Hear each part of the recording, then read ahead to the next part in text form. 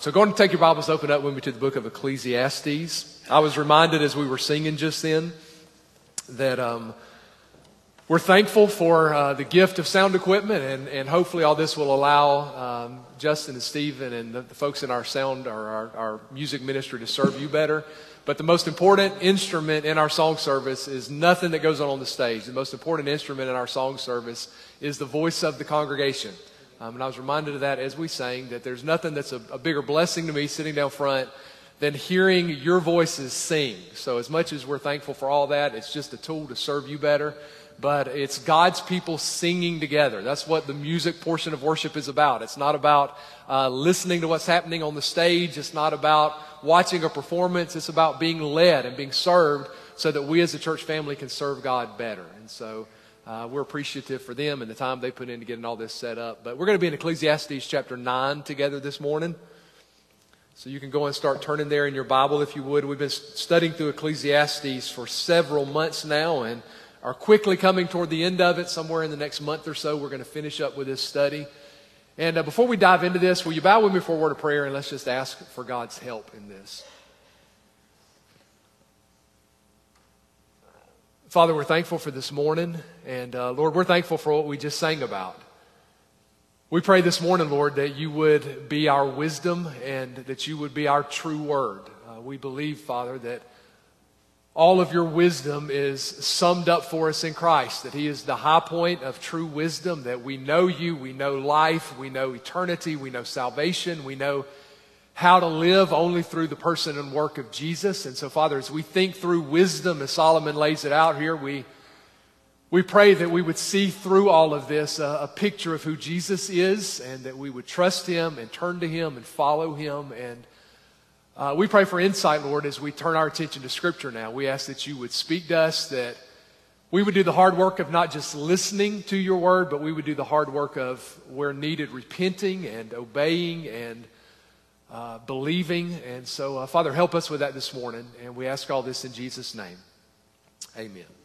All right, again, we're in Ecclesiastes chapter 9 together. And you know by now that Ecclesiastes is a book that was written by King Solomon. But of course, it's not the only writing we have in our Old Testaments from Solomon.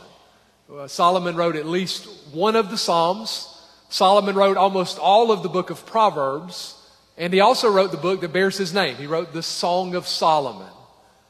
But as we've seen before, Ecclesiastes is different from all the other books that Solomon wrote. So whereas Song of Solomon is wisdom for marriage, and Proverbs is mainly practical wisdom for daily life, Ecclesiastes, the point of this book isn't really to show us how to live as much as it's making us think about the purpose of life. So Ecclesiastes isn't mostly Solomon in the weeds talking about the issues of life as much as is Solomon taking us up to 30,000 feet and looking down on life. And Solomon is trying to help us see what it is that makes life worth living. That's what this book is about. And so Solomon probably wrote this later in his life. And so think of Solomon as a senior adult, and he's looking in the rearview mirror, looking back on the life that he's lived. And from the vantage point that he has, he can look back and he can see all the different paths he went down in his life, many of which did not matter at all. So from later in his life, he is able to look back, and Solomon is able to see what it is that matters in life and what it is in life that doesn't matter at all. And Solomon's conclusion is that disconnected from God, listen, disconnected from God, nothing in life really matters.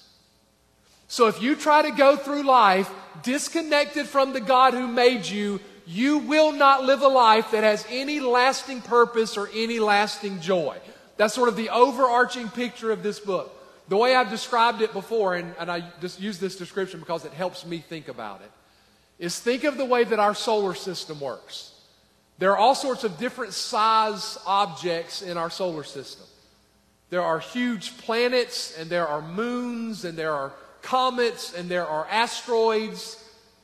But all of these different sized objects are held in place by our sun. It's the gravitational pull of the sun at the middle of all of this that holds everything else in its proper place. But if you took the sun out of the way tomorrow, nothing would stay in its proper orbit. Instantly, everything would fly into chaos. Well, that's a good way to think about life. There are in our lives some very big things, like marriage and family and ministry and friendship. And there are also in our lives small things, hobbies and entertainment. But what Solomon wants us to see is the only way all of those different things are held in their proper place is for God to be at the center. I have to live my life under the fear of God. I've got to see God for who He is, relate to God according to His revelation. When that's there, everything else in my life finds its proper place. But when God isn't given His proper place in my life, nothing else lines up where it's supposed to line up. Okay, that's a big way to think about this book. Solomon wants to remind you, you were made by God and you were made for God. You were not made primarily for a job. You were not made primarily for a relationship. You were not made primarily for a hobby. You were made for God. And because of that, your life will only make sense in relationship to God. So God has to be in His right place for everything else in life to line up. Okay, that's the big picture of this book. But there are times in Ecclesiastes where Solomon comes down from 30,000 feet. And there are times where he wants to tell us that now that God is in His right place in our life, there's a way that we're called to live as God's people. And the last half of chapter 9 and going into chapter 10 is one of those sections. And so this is going to be a section that has much the same feel as the book of Proverbs, where Solomon is going to give us practical wisdom for living. And we've talked about wisdom before. Wisdom is knowing how to live God's way in God's world. Wisdom is knowing how to live life in the light of God's revelation. So I see how to live according to what God has told me. I mean, think about it. If this universe belongs to God, then the only way I can know how to live in it is with God's help. And here's what adds to that. Not only is this God's universe, it's also a universe that's under the curse of sin, which means life is hard and life is confusing. So if I'm going to figure out how to go through this life in a way that pleases God, I need God's help to do that. And that's what wisdom is about. And so what Solomon's going to do today is he is going to say that for every single one of us, there are two pathways in front of us. For every single one of us, we will either walk the pathway of wisdom or we will live our lives like fools. Okay? Only two options. You will either live the life of godly wisdom or you will live the life of a fool. So let's just read the passage together. If your Bible's open to Ecclesiastes chapter 9, we're going to start in verse 13 and we're going to read all the way down through the 11th verse of chapter 10. So Ecclesiastes 9, beginning in verse 13, Solomon, under the inspiration of God's Spirit, wrote, "This wisdom I've also seen under the sun, and it seemed great to me. There was a little city with few men in it, and a great king came against it, besieged it, and built great snares around it. Now there was found in it a poor wise man, and he by his wisdom delivered the city. Yet no one remembered that same poor man. And then I said, wisdom is better than strength. Nevertheless, the poor man's wisdom is despised, and his words are not heard. Words of the wise spoken quietly should be heard, rather than the shout of a ruler of fools. Wisdom is better than weapons of war, but one sinner destroys much good. Dead flies putrefy the perfumer's ointment and cause it to give off a foul odor. So does a little folly to one respected for wisdom and honor. A wise man's heart is at his right hand, but a fool's heart at his left. Even when a fool walks along the way, he lacks wisdom, and he shows everyone that he is a fool. If the spirit of the ruler rises against you, do not leave your post, for conciliation pacifies great offenses. There's an evil I've seen under the sun, as an error proceeding from the ruler. Folly is set in great dignity, while the rich sit in a lowly place.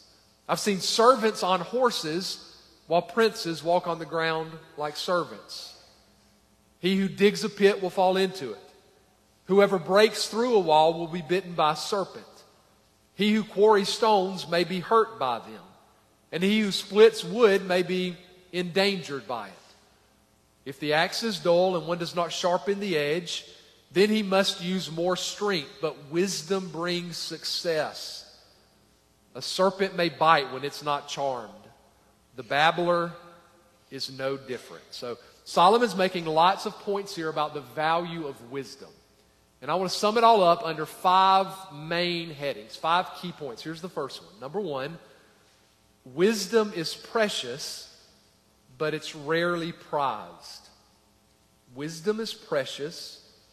Notice how he starts this section. Verse 13, Solomon says, "This wisdom I've also seen under the sun." Now notice, Solomon's describing something here that he had seen. So this isn't a hypothetical. This isn't something he had heard about. This is something Solomon, as the king of Israel, had witnessed. So what had he witnessed? Here's the story. Verse 14. "There was a little city with few men in it, and a great king came against it, besieged it, and built great snares around it. Now there was found in it a poor wise man, and he by his wisdom delivered the city. Yet no one remembered that same poor man." You see what Solomon's saying? It's a pretty straightforward story. So imagine a city, a very small walled city in the ancient world. There are not a whole lot of military-aged men in the city, which means there aren't a whole lot of warriors to defend the city if it comes under attack. And there's this neighboring king who decides he wants their territory for himself. And so he takes his army and he invades the city. So everybody runs inside the walls and locks the gates. But now what? Well, the easiest thing to do if you are an invading empire, rather than risk all the casualties of trying to take down the wall or scale the wall, is you would just surround the walled city and wait them out. Not allow any supplies to get in, not allow any of the wounded to get out. And so eventually they'd run out of food in the city. And so you would wait for them to get so hungry that they surrendered, or wait for them to get so hungry that maybe they eventually starved to death, and then you could easily take control. So that's the picture. You have this walled city that's surrounded by this big army. They're trapped, they're outnumbered, there's no way out. But, Solomon says, in this city, there's a poor, wise man. Now, we could spend just a second on that, because this corrects the idea. Sometimes there's the view that all rich people must be wise and all poor people must be foolish. But Solomon says here is a poor, wise man. So this is a man who doesn't have much money. He doesn't have titles. He doesn't have degrees. He's not a politician. But he has wisdom. And in his wisdom, he figures out a solution to the problem. We're not told what it is, but he figures out a way to either outmaneuver the other king or to appease the other king. And by his wisdom, he saves the whole city. So here's the first point. So do you see how the first point here is? Solomon wants us to see the value of true wisdom. Wisdom can overcome obstacles. Wisdom can overcome huge odds. So wisdom is precious, but that's not the only point Solomon makes, is it? Because what happens to this poor wise man after he saves the city? What would you expect to happen? This guy just saved the city. How would you think the city would treat him now? You would think they would maybe have a parade in his honor. Have one of those ceremonies where they give him the key to the city. Maybe have a vote and make him their new city leader. I mean, he just saved the whole city when no one else could figure it out. But is that what happens? No, instead, this poor wise man is quickly forgotten. No reward, no honor, because he doesn't have any titles, because he doesn't have any position, he is mostly ignored. Okay, look down at Solomon's application, verse 16. Solomon says, "Then I said, wisdom is better than strength, Nevertheless, the poor man's wisdom is despised, and his words are not heard. Now get how valuable Solomon is saying wisdom is. Wisdom, he says, is better than strength. Have you ever heard little kids having a conversation about superheroes? And sometimes the conversation will turn into, what is the best superpower? Is it to be able to fly or super speed? Well, one of the superpowers that's often put at the top of the list is super strength. But Solomon is saying here that wisdom is better than strength. So he's emphasizing in all of your getting, make sure you get wisdom. Okay, so here's a wise man, a poor man who has wisdom though. So why is this poor man ignored? Well, he's ignored because he doesn't have money. He's ignored because he doesn't have position. So let me make 2 quick points on this first picture that Solomon's painting. Okay, the first point is, make sure in your personal life you value and pursue wisdom. Again, wisdom is living God's way in God's world. It is governing and leading my life based on the light of God's revelation. And the only way we have wisdom is what? We've talked about it several times in this study because it's said several times in the Old Testament. The fear of the Lord is the beginning of wisdom. So the only way you and I will ever have true wisdom is if we have a proper fear of God. That means I have to see God for who He is. I have to live my life under the sway of God's authority. I have to bend my life to the authority of God's Word. That's the only way. So true wisdom starts with a right view of who God is. It's why A.W. Tozer said that what comes into our minds when we think about God is the most important thing about us. That's a great quote. What comes into our minds when we think about God is the most important thing about us. My view of God will determine everything else in my life. If I have a view of God that is high and lofty and glorious and exalted, and I see myself in relation to this grand, glorious God, that sets me on the path of wisdom. But if I live my life kicking against God's authority, if I live my life determined I'm going to have my own way and do my own thing, I have shut the door to the path of wisdom. Okay, so Solomon is saying, pursue wisdom. Wisdom is valuable. But you see how the other side is also true. While wisdom is valuable, Solomon also wants us to see that wisdom is rarely valued. He says that wisdom is often unheard. In fact, there are lots of times when wisdom will actually be despised. I mean, think about it in our own culture. Are we a culture that values wisdom? What would you say our culture values? I would say that above everything else, our culture values fame. Our culture values prestige.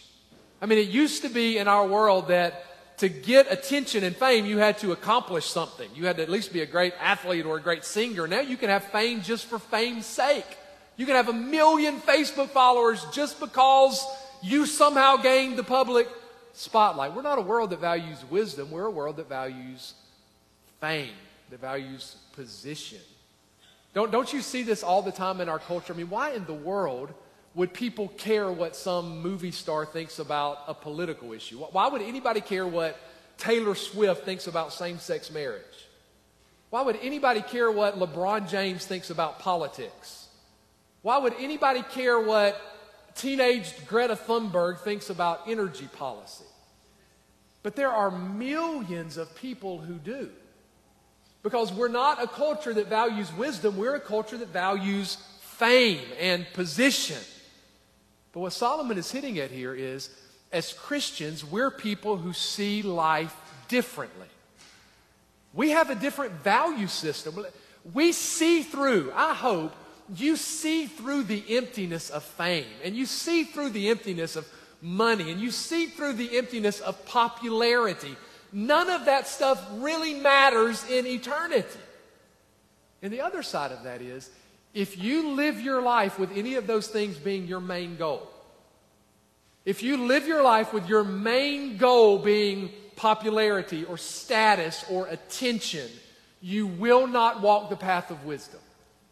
Because there will be lots of times in your life, I would even say it this way, most of the time in your life, living the life of biblical wisdom is not going to get you a lot of pats on the back. Living the life of biblical wisdom is not going to make you the belle of the ball. Living the life of biblical wisdom is not going to get you a lot of attaboys. So you got to make the decision that you're going to live your life according to the light of God's Word, regardless of the consequences. So wisdom is precious but rarely prized. Here's the second thing. Wisdom is powerful but easily spoiled. Look at verse 17. Words of the wise spoken quietly should be heard, rather than the shout of a ruler of fools. Now, what does Solomon say should happen? Well, we should be on the lookout for wisdom no matter where it comes from. Regardless of a person's rank, if they're wise, they should have our attention. No matter how unassuming they might be, we should pay attention to wise voices. And on the other hand, if they're foolish, we shouldn't pay them any attention no matter how loudly they may shout.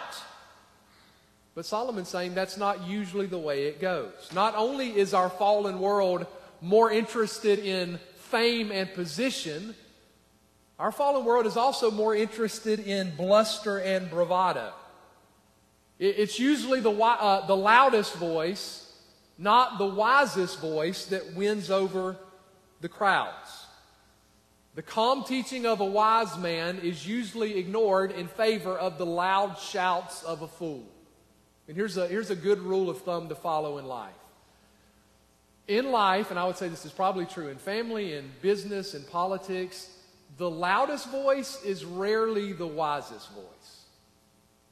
The person who just boisterously throws their weight around and rants and raves is rarely the voice of wisdom. So as a follower of Christ, have the wisdom to see through that. Have the wisdom to see through fame and position, and have the wisdom to hear through the noise to find real wisdom.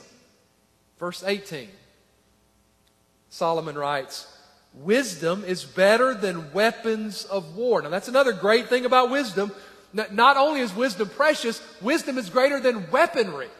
You can have a wise general who is outnumbered and outmanned, and he can win the battle because of his wisdom. So wisdom is fantastic, but, Solomon says, all it takes is one sinner.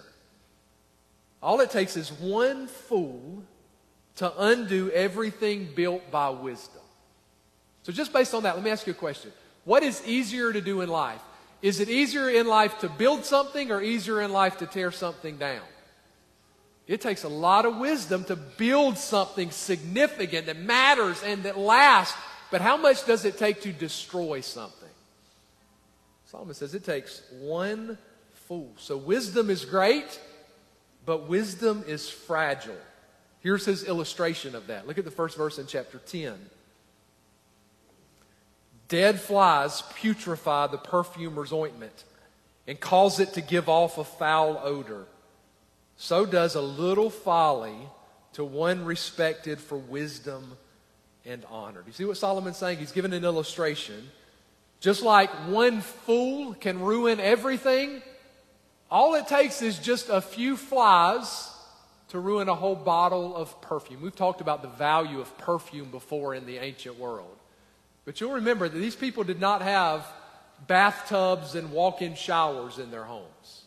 So they're not taking a full body scrub every day. They can't go down to Walmart and get soap and shampoo and deodorant.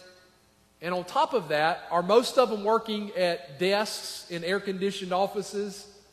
No, most of them are working outside in the hot sun. They're working around livestock all day. So you don't have baths in your house. You don't have deodorant. You're working outside around livestock. And so you often don't smell the best.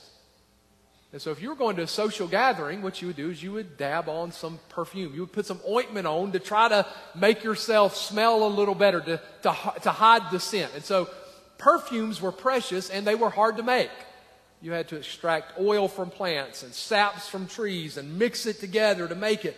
Well, you can imagine mixing all these different oils together, what's going to be drawn to it? Insects are going to be drawn in. And so if you're not careful, you're going to get insects in this ointment. And if they get in there and they die, they ruin the whole ointment. So what was meant to smell sweet will instead turn rancid. So you get the point he's making here. Now think about it. Why would just a few insects matter? You have more perfume than you have insects. So as long as you have more perfume than insects, everything should be fine, right? No, Solomon's saying it just takes a little foolishness. Maybe to bring it into something we'd be more familiar with. Let's say that after the service today, you decide you're going to go grab some lunch. Let's say you go to Olive Garden and you order your favorite pasta dish, whatever that is at Olive Garden. They bring it out and they set the bowl of pasta in front of you. And as you stick your fork in, there's a long hair that weaves its way through your pasta. So you don't want to cause a big stir, so you call the waiter over to point it out so you can get another dish. What if the waiter came over and said, there's only one hair? There's a lot more pasta in that bowl than there is hair. So I think it's okay. How would you respond to that? It only takes one hair to ruin the whole dish. Well, that's the sort of thing that Solomon's saying here. It just takes a little bit of foolishness. You can take that down to the personal level. You can live most of your life in light of God's revelation. You can live most of your life striving for biblical wisdom, yet you can choose to have one or two areas of your life that you just want to cordon off. Those two areas are off limits. I'm going to do what I want to do in these two areas. This will be my areas. What's the problem with that? Well, one problem is Jesus is Lord. And Jesus is Lord means He's Lord over everything. I don't get to cordon anything off. But the other problem with that is that sin, foolishness, won't stay cordoned off. Foolishness won't stay in the area where you want it to stay. It will seep into every area of your life, and it will spoil the whole thing. A great example, think of the life of David, described as a man after God's own heart. David lived his life, so much of it, with wonderful wisdom, yet you and I can't even think of David without what coming to our minds. We can't even think of David without thinking of his affair with Bathsheba. So much good, so much wisdom was spoiled by one act of foolishness. You can take that not just to the personal level. Those of you who are married, think of how this would apply to your marriage. There might be 90% of the areas in your marriage might be great. But there might be one area in your marriage where you and your spouse still behave foolishly. One of the areas this shows up most often in Christian marriages is in how we handle conflict. So maybe there's not a whole lot of biblical peacemaking in my home. Maybe there's lots of it that's great. But when we disagree, there's no distinctly Christian flair to how we disagree. It's an explosion just like it is for those who don't know Christ. It's the same way. Nobody's ever willing to say, I'm sorry. We never get down to the root of the problem. But it's just one area, right? You know the way Solomon says it in Song of Solomon? He says that it's the little foxes that spoil the vineyard. And we all could give illustrations of this. Every person in here can think of areas where you and I did one foolish thing. We rebelled against God in one area and it caused massive damage. Maybe one time that I was a fool in how I handled a conflict. I said something foolish and I ruined that one act of foolishness. I ruined a relationship, maybe in your career. One act of foolishness and you blew a job opportunity. Just a little bit of foolishness is destructive. Okay, so what that means is, so where you see foolishness in your life, foolishness is any area of my life that is not being lived under the light of God's revelation. Where you see that in your life, you might have convinced yourself it's just one area. I assure you it's not just that area. It will seep out into every area of your life. Here's the third thing. Number 3. Wisdom and folly cannot be hidden. Look at verse 2 of chapter 10.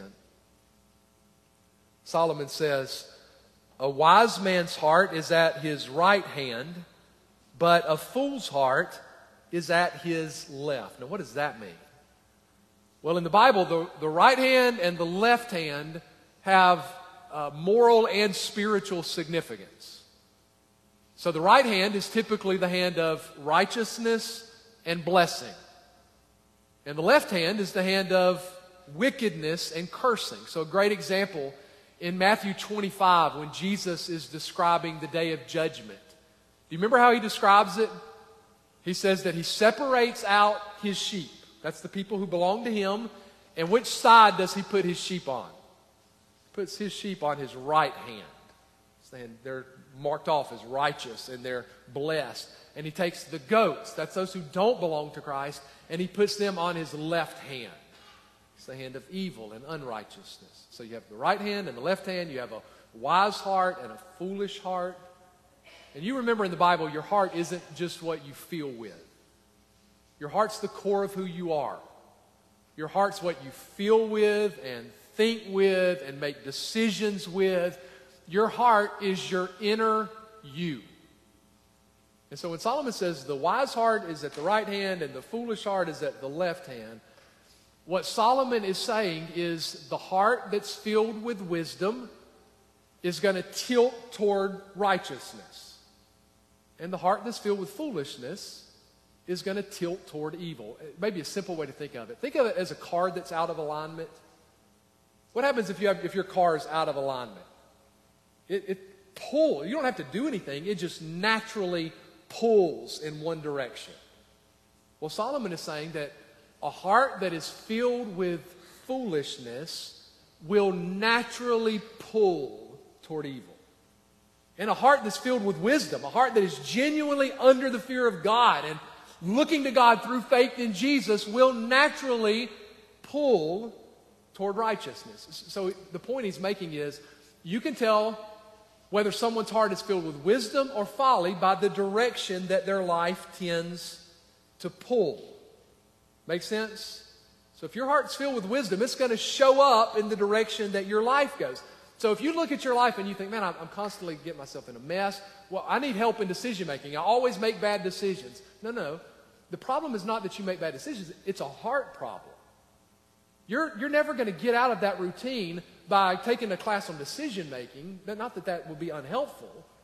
But until your heart is recalibrated toward God, your life is not going to start tilting in the wrong direction. The heart of a fool tilts toward wickedness. Verse 3.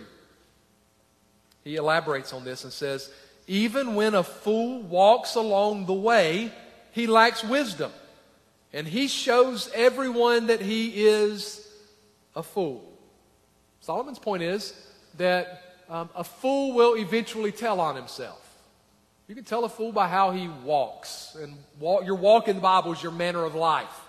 It's how you approach life and how you live life. And Solomon is saying that if you watch a person long enough, if you listen to a person talk long enough, it will tell whether they're really wise or foolish, whether they're really living their life under the sway of God's authority or whether this is someone who has rejected God's authority.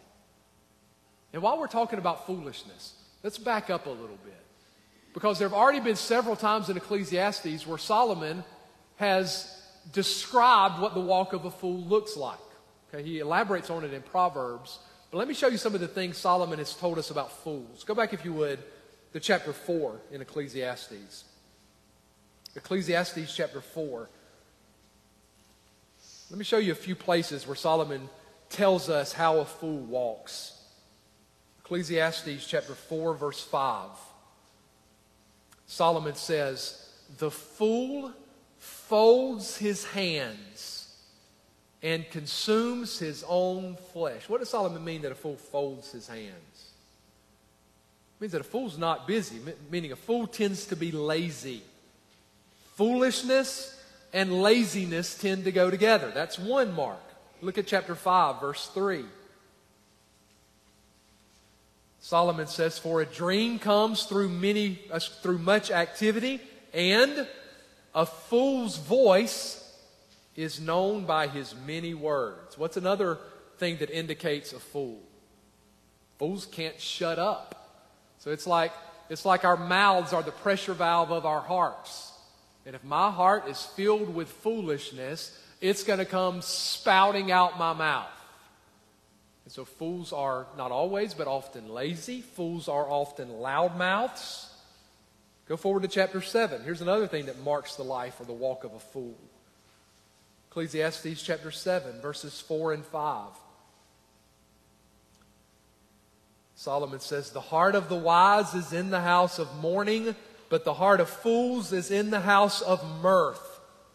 It's better to hear the rebuke of the wise than for a man to hear the song of fools." Now, the point of this part of Ecclesiastes is that fools live shallow lives.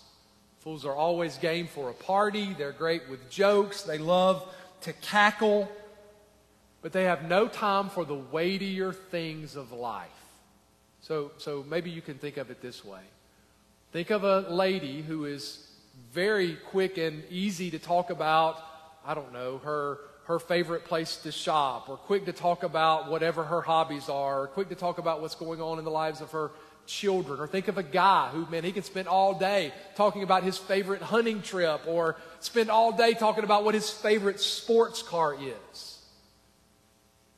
but have no real time to talk about God or eternity, have no real interest in talking about what a biblical marriage looks like, or what it means to really disciple your kids. The point of chapter 7 is that's the mark of a foolish heart. Fools have no tolerance for the weighty things of life. I'll give you one more. Look at chapter 7, verse 9. "Do not hasten in your spirit to be angry, for anger rests in the bosom of fools." So what's another way to tell a fool? Another way foolishness will show up in my life is in how I deal with anger. Fools can't control their temper. Fools are quick to fly off the handle. And maybe for you don't blow up in anger, but maybe, like Solomon says here, maybe you just in your bosom hold on to anger. Maybe you don't explode when you get mad, but maybe you're the sort of person who you're going to spend the next 2 months stewing over it. And you're going to hold on to grudges for the next half of a year. Well, Solomon's saying that's the behavior of a fool. And so do you see how all this connected together is giving us the picture that foolishness shows up in how a person lives? So again, take this start. I guess two things here. One is I would want to be careful about who my closest friends are as a Christian. If what Solomon said earlier is true, if a whole life of wisdom can be undone by just a little bit of folly, then I want to be careful as a Christian about making sure the people I spend the most time with aren't people who are fools. I don't want to spend most of my time with people who don't live under the fear of God. That's one warning in this. And the other warning in this is I, as a Christian, should take a microscope to my life and be on the lookout for foolishness. Maybe I look at my life and maybe I'm not lazy, but maybe I just can't shut my mouth. Maybe I'm not lazy, but I'm the kind of person, anytime a spiritual conversation comes up, I move for the door as quick as... I haven't had a spiritual conversation with my wife or a child or a friend in 20 years. Or I'm the sort of person who cannot deal with anger. I'm great, but you get me mad and everybody within a 6-block radius is going to know about it. And I hold grudges for years. I'm a master at burning bridges. Well, Solomon is saying that is the walk of a fool, and that walk is there because folly is bound up in my heart. So if you see this in your life, as you see this, I shouldn't say if, as, we all see this sort of thing in our lives from time to time. As you see this in your life, deal with it relentlessly. Don't be content. Well, that's just how God made me. I'm the kind of person who, I got that Irish blood, I lose my temper. No, you've got sinner's blood. That's the blood you have. You need to repent of that. Get accountability. Ask for God's grace. You're a lazy person. Get accountability. Repent of your laziness and get your rear end to work. Right? So don't deal with kid gloves with folly in your life. Right? That's the warning from Solomon. Here's the fourth point. Number 4. Wisdom is invaluable in leadership. So as we get into verse 4, Solomon is going to talk about how we respond to foolish leaders and the consequences of foolish leaders. Look at verse 4. Solomon says, "If the spirit of the ruler rises against you, do not leave your post, for conciliation pacifies great offenses." So here's the question. What do you do when someone in authority over you acts foolishly? Well, what do you do when your boss at work loses his temper? Or what do you do when the police officer who pulls you over for some reason is in a bad mood and maybe he's being a jerk? How do you respond to that? Maybe I should ask this first. How do you want to respond to that? I'll tell you what I want to do. I want to give back in kind. So if you're going to be a smart aleck to me, I'll be a smart aleck to you. If the boss is going to lose his temper, man, it feels good just to storm out and say, "I quit." Somebody offends me at church, it feels great to put a little vague post on social media and say, "I'm never going back." It's easy to do all that stuff. But Solomon is saying that's not the mark of toughness. That's not the mark of wisdom. That is the mark of foolishness. The real power in a situation like that is the power of self-control. And that's a power that not very many people have. It's been well said that it is not wise to argue with a fool because most people watching won't be able to tell who's who.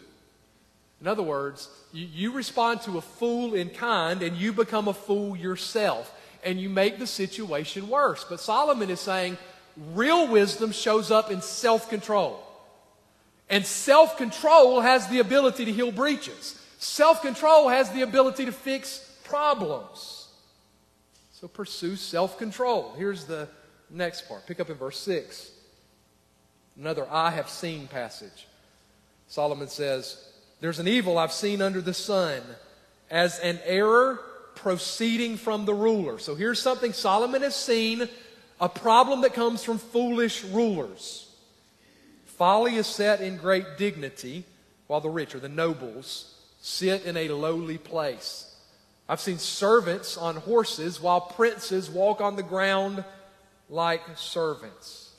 So here's the basic idea. Solomon is saying one of the problems with having foolish leaders is foolish leaders turn everything upside down. So Solomon is saying what happens with foolish leaders is the nobles, meaning people who are really equipped to lead, they get pushed to the sideline, and foolish leaders tend to promote other fools into positions of authority. Think of it in the life of Solomon's son Rehoboam. Rehoboam becomes king when Solomon dies and is immediately confronted with a problem. The northern tribes ask for some relief from the burdens, and Rehoboam has a choice to make. There are the old advisors who had served Solomon and who had their finger on the pulse of the empire. And what does Rehoboam do with those advisors? He kicks them to the curb. And meanwhile, he gets all of his buddies he grew up with, guys who knew nothing about ruling an empire. He brings them in and promotes them to positions of power. And what's the result? The result is the whole empire comes unraveled. That's what Solomon is saying. So foolish leaders despise wisdom. And so because of that, they reject the wise and they promote other fools. That whole idea about princes on the ground leading the horses and servants on the horses' back. Normal people didn't have horses. Horses were used mainly in military pursuits, in battles. And it would be the leaders who would sit on the horses. But Solomon is saying what you end up with when a fool is in charge is people who should only be servants end up getting put on the horses. They're promoted to positions of leadership, and the ones who should be on the horses end up walking on the ground like regular foot soldiers. So experts are treated like fools, and fools are treated like experts. And so it's just emphasizing all the collateral damage that comes when you have a foolish leader. Foolish leaders promote other fools, who promote other fools, who promote other fools, and everything in that church, in that family, in that culture gets turned on its head. Okay, we see this often firsthand. Here's the fifth one, number 5. Wisdom sees beyond the moment. Wisdom sees beyond the moment. Pick up in verse 8 and we'll go down all the way through verse 11. He's going to give several illustrations. He who digs a pit will fall into it. Whoever breaks through a wall will be bitten by a serpent. He who quarries stones may be hurt by them. He who splits wood may be endangered by it. If the axe is dull and one does not sharpen the edge, then he must use more strength. But wisdom brings success. A serpent may bite when it's not charmed. And then moving into the next section, the babbler is no different. So here's the common theme. He gives 4 situations that you could run into in daily life. And they're all situations where if you don't use a little foresight, you end up in trouble. So imagine a man who's taking down a rock wall outside, and in his haste, he reaches through the rock wall to pull out a stone, and he never looks around to the other side, and there's a snake on the other side of that wall, and he reaches his hand through in haste, and he gets bitten. Or imagine a man who is digging a pit to trap an animal, and he covers it up, and he gets distracted and forgets where the pit is, and he falls into it himself. Or think of a man who's quarrying stone, and he has his hammer and chisel, and he is chiseling away to get a piece of granite, and he's oblivious to the fact that a fissure has opened up over his head, and as he chisels, in a moment, a whole slab of rock is going to collapse on his head. Or a snake charmer who's got his flute, but before he starts playing, he brings the serpent out, and he gets distracted, and this serpent, before he begins to play, strikes at him. Do you see what all of those scenarios have in common? The problem in each one is you have someone who doesn't think ahead. He gets so caught up in what needs to be done in the moment that he loses sight of the big picture. The best example is the one where he talks about the guy with the dull axe. He's got this big forest, all of these trees that need to be taken down, and he doesn't have time to stop and sharpen his axe. If he stops, the work's not going to get done, and so he just plows away to cut down these trees. Whereas if he would just see the big picture, he'd realize that sharpening his axe might slow him down for an hour or two, but in the end, it'll make his work much more efficient. It'll make the job go much more effectively. So the point is, whereas foolishness tends to just barrel ahead, wisdom prepares. Wisdom looks ahead. Wisdom sees the big picture. So live your life with wisdom. So let's apply this in a couple ways. Be a wise husband. Be a wise wife. See the big picture in your marriage. So think about it in your marriage, husbands and wives. That attitude that you're allowing into your marriage right now, or I talked earlier about some of the foolish ways in marriage that we might respond to conflict. Okay, so maybe your solution to conflict is you just slam the door. That's how you make your points. Or maybe the way you respond to conflict is the next 3 days I'm not going to speak to her. That's how I'll make my point. Well, Solomon's encouraging you to see the big picture. Those seeds that you're sowing right now in your marriage, what harvest is that going to produce? Look 5 years down the road. Or let me ask it to you this way. How many couples do you know who have been married for 40, 50 years who still seem to enjoy being together? Now, at first, it's hard to find couples who've been married 40 or 50 years. But how many do you know who have been married 50 years and actually still enjoy one another's company? And you watch them together and think, man, I want to be that way when I've been married for 50 years. You see some. We have some in our church. But isn't it a very rare thing? So are there some seeds you're sowing right now in your marriage? By the attitude you have, the way you're responding, the way you're handling conflict, are you sowing seeds in your marriage that 10 years from now are going to produce a terrible harvest? Are you thinking about the big picture in your home? Be a wise parent. It is much easier just to ignore misbehavior and rebellion in the heart of your child. But what are you allowing to be formed in your child's heart? Man, it takes a lot more effort and a lot more energy and a lot more intentionality to consistently discipline and disciple. It takes a lot more effort to do family worship and catechize your kids. It takes a lot more time and a lot more effort. But see beyond the moment. Our goal in parenting is not what's happening. It's not what's easiest in the moment, is it? Shouldn't we be thinking in wisdom about what it is that I want my kids to be 10 years from now, 20 years from now? So I need to make my decisions in the moment based on 20 years from now, what is it that's going to help my kids be faithful, well-equipped followers of Jesus Christ? See the big picture. That's what Solomon is encouraging us to do. And I'll end with this. You know, Jesus also gave us a comparison between wisdom and foolishness. He described what the wise person looks like versus what the foolish person looks like. And here's his analogy. Listen to Matthew chapter 7. I'm starting in verse 24. Jesus says, "Therefore, whoever hears these sayings of mine and does them, I will liken him to a wise man who built his house on the rock. And the rain descended, the floods came, and the winds blew and beat on that house. And it did not fall, for it was founded on the rock. But everyone who hears these sayings of mine and does not do them will be like a foolish man who built his house on the sand.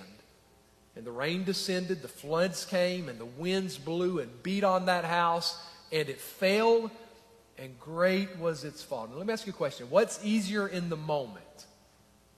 To dig down to the rock, to make sure you're building your house on a solid foundation? Or is it easier just to build your house right there on top of the sand? Well, it's a lot easier in the moment just to build it as it lays right there on top of the sand. But if you have any foresight, you realize one day it's going to start raining. One day the storm's going to move in, and if I don't build my house on a rock, it's all going to get washed away. And so what's Jesus comparing that to? Jesus says the wise one, the person who builds his house on the rock, is the person who not just hears what Jesus says. Did you get that? It's the person who not only hears what Jesus says, but does it. Let me ask you this. Is it harder in church life? Is it harder in your personal devotion time just to listen to a sermon, just to listen to a Sunday school lesson, just to read through whatever your scripture reading is for that day? That doesn't take much effort or intentionality at all. You know what takes a lot more effort and intentionality? To actually take what I read, to actually take what I hear, and put it to work in my life. Where I see something that's out of step with God's word, I don't just let it go in one ear and out the other. I repent. I come before God and acknowledge my sin, and I obey what God says. I get my life back in alignment with what God says. That's the hard work, but Jesus is saying that is the work of wisdom. You can do your Bible reading every day and sit in a church service every week and still be a fool. Because a fool is someone who hears but doesn't do. Jesus says the wise man is the one who hears and responds. See the big picture. How far exactly should we look down the road? Jesus is saying don't just look at the moment. Solomon is saying see the big end results. How far should we look down the road? What is the big picture for us? Well, where we look down the road to is the day's going to come where you and I are going to stand before God. Ultimately, that's what we're looking to, right? The day's going to come where the God who made us is also going to judge us. And we are going to give an account of our life to God. It might be a lot easier today to follow your heart and do whatever makes you happy, but you can rest assured it is not going to be easier on that day. So live your life today with that day in view. And the way you do that is through repentance and faith, where your life is not in the light of God's revelation, where you see your life in sin, acknowledge it, confess it to God, and look to Christ as the one who took the punishment for our folly. Right? Our folly isn't just accidental. Our folly is intentional, it's heart level, it's rebellion. Well, we have a Savior who died to take the consequences, the punishment for our rebellion. We have a Savior who died so that through faith in Him, there's the promise of real change. I don't have to stay on the path of foolishness. I don't have to live my life as a fool. Through faith in Christ, there is a real power that changes. So don't just listen. Don't just let it go in one ear and out the other. Listen, repent, believe, obey. That's what wisdom looks like. So let's bow together for a word of prayer.